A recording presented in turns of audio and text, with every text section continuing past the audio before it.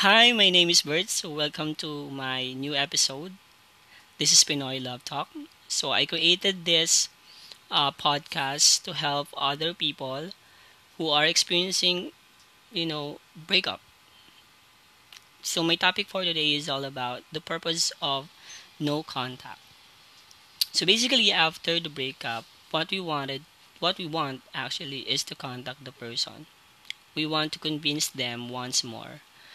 We want to explain and justify something more so that they will realize that their decision is wrong. And inisip natin when we explain our side or when we explain everything, it might change their mind or it might change their decision. Actually, it's not. It shows na you are desperate, that you are begging for love. Okay? Love is not supposed uh, to be that way.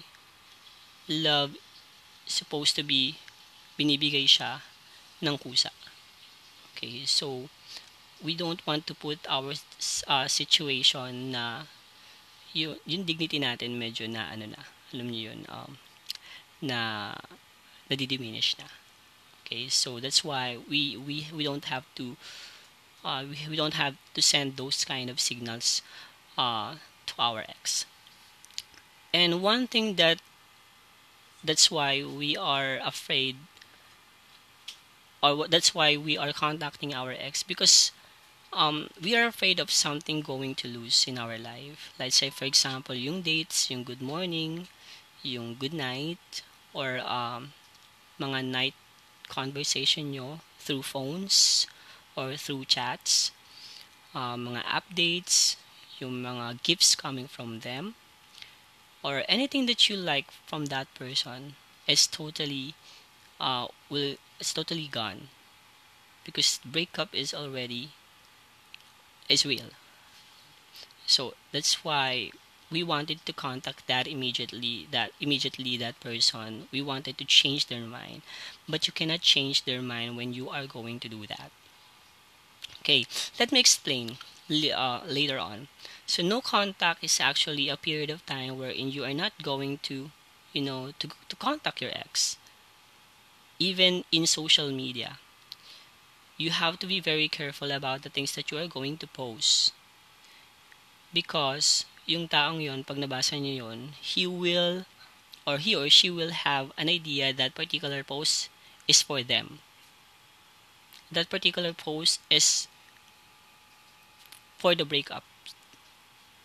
Okay, so we don't want that kind of idea sa ex natin. Okay, that's why we have to avoid your social media as much as possible. Even though you block them or unfollow them, or you have what we so called restricted, yung parang pag nag-post ka hindi niya mabasa. Actually, possible yun na mabasa niya, especially kung meron kayong common friends. It tends to happen na baka mamaya mangyari is that, especially if those friends are involved, very involved, or they know they know that you are in relationship. No, and then you post something on your social media that gives them, na idea na there's something wrong about you guys. And then, sa mangyari dyan is, ayun, i-contact nyo yung isa. Or i-contact nyo yung bawat isa, di ba? Yung friends nyo magkakaroon ng conversation with you guys, no? And then, they will gonna see those posts. So, avoid your social media as much as possible. Yeah, it's really hard. Or, create a new social media wherein you can able to have your close friends na pwede mong pakiusapan na please don't say anything from him or whatsoever. Okay? And also avoid possible places that might you bumping into them. Kasi small amount na makita mo lang siya somewhere, no, it tends you to become emotional once again. Okay? Minsan pa nga may mga tao sinasadya nila na makipagkita or makita sila.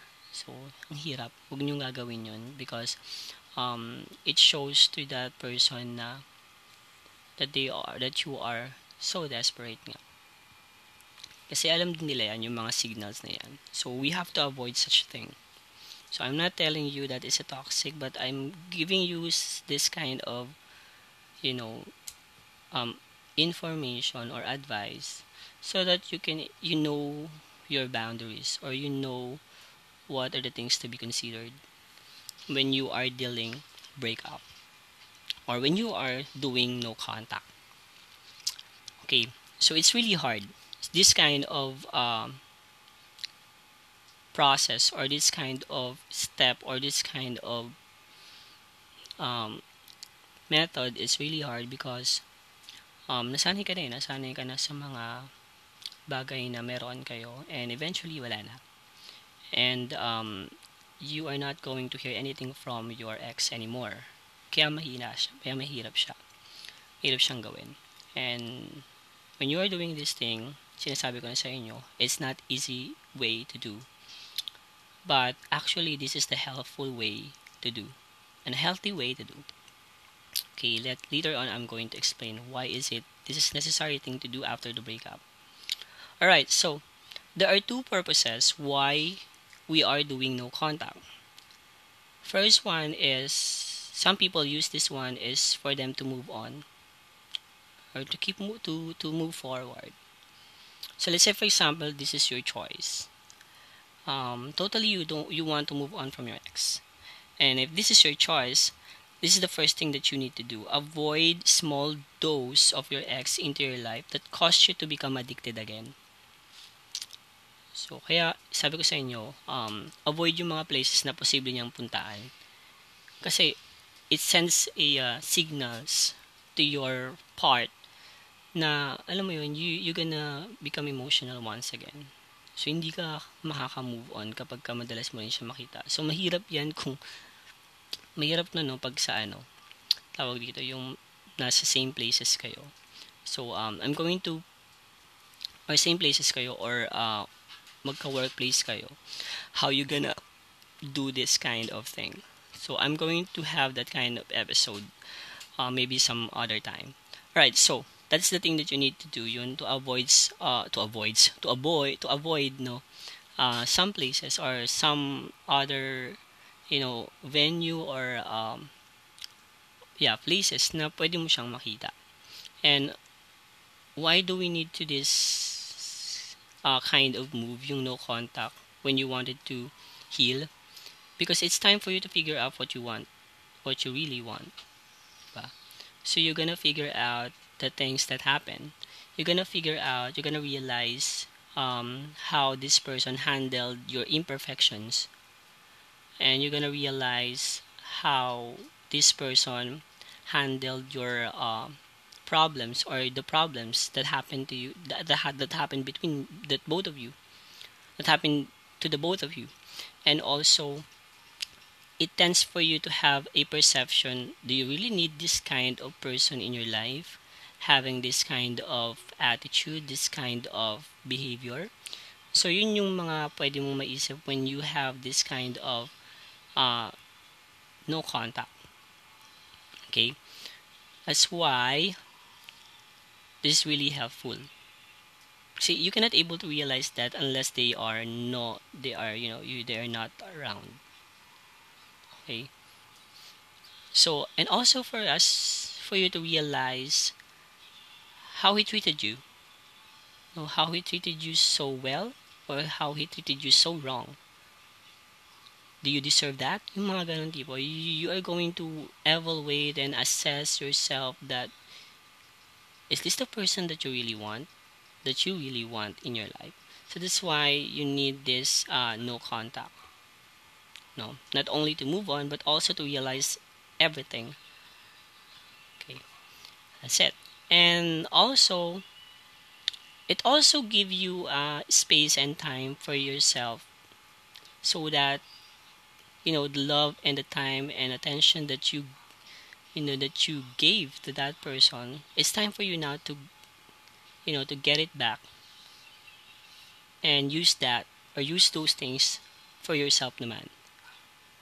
Okay, so that's why we need to have no contact after the breakup.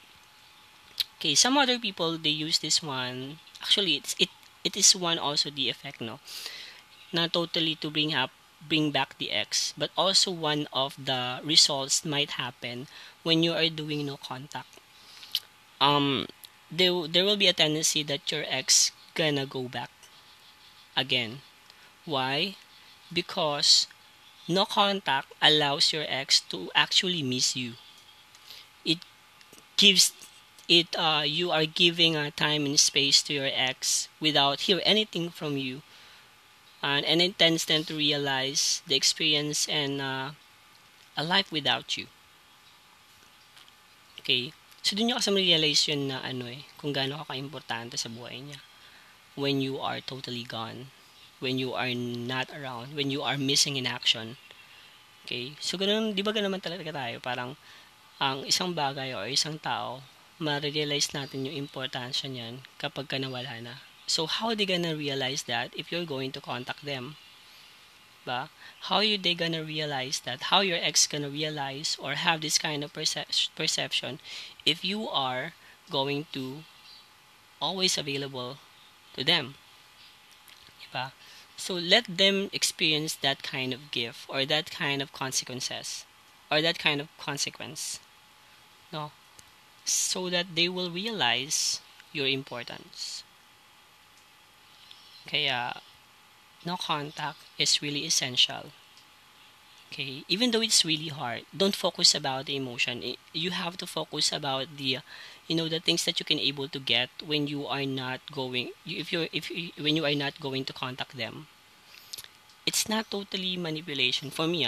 Some people talking about this is a manipulation. Actually, this is one of the healthy ways for both partner.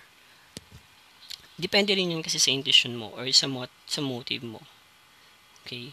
So, if you have a positive motive, then that is good. That this no contact is really helpful. Okay? Anyway, so let's now proceed now. So, people, or maybe you are you having this kind of thinking na baka ma-realize niya na tawag doon, okay lang na wala ka sa buhay niya. Alright, so I know that you have this kind of thinking, but always remember this thing, that 3 years or 5 years or 8 years na pagsasama, hindi ganun kadali yun. Hindi ganun kadali makalimot sa isang tao. Hindi yun ganun kadali. Okay, it's not that easy. Okay, maliban na lang, okay, hindi yun ganun kadali. Maliban na lang kung may malandi. Okay, so kung merong lumalandi, so mahirap yon. Okay, or that particular person or ex is totally malandi, so mahirap yon. So it's for easy siguro madali din sa kanila yon. Pero telling you if this is serious kind of relationship, and kasi maasas mo naman yun kung talagang nagmamahalan kayo, you will realize that hindi rin gano'n kadali sa kanya yung part na yon na makipag-iwalay. Okay, why? Kasi you invested time, energy, and love. Diba? And you have memories and histories. Diba? So, hindi ganun kadaling makalimot. So, don't be afraid na makakalimutan ka niya. Okay, so ganun ka din. Hindi rin yung, kung di yun ganun kadali sa'yo, hindi rin yun, I'm telling you, I'm so sure na hindi rin yun ganun kadali sa kanya. Okay, paano yun kung makahanap siya ng iba? Okay, so don't be afraid if that person makahanap ng iba immediately after the breakup. 2 months, 3 months, parang sobrang bilis naman yata nun. Parang ang mangyayari lang dun kasi is, say for example 8 years kayo and then after 3 months meron na kagad siyang bago. Parang I think that is a rebound. And usually rebound, parang I don't believe on that. Parang hindi siguro yun mag-work. Okay, kasi parang ang nangyari, naging panakibutas lang siya. Parang nasa ganun, parang, alam mo yun, people tend to, to erase the pain immediately. Parang ayaw niya muna mag-grieve. So, ang gagawin niya is, they need to put some eraser para burahin yung pain. And then, eventually, wala. magbe-break din yun. Kaya, kung yun yung naiisip mong gawin ngayon, I'm telling you, that's not the good thing to do. Okay. Right now kasi, kaya ka sobrang emotional. It's because you don't get any kind of attention from your ex. Kaya ka nagiging emotional. And ganun din siya, I'm sure. Kaya emotional siya ngayon because you're not giving attention to them, no? And it will not gonna happen if you are available to them. Diba? Hindi yun mangyayari kung ando dun ka. Okay, so people also afraid about no contact um because they don't have any updates. They don't have any information about what's going on in their life without you. Uh, so always remember that when you already separated, your focus is not totally to that particular person anymore. Your focus is to yourself na.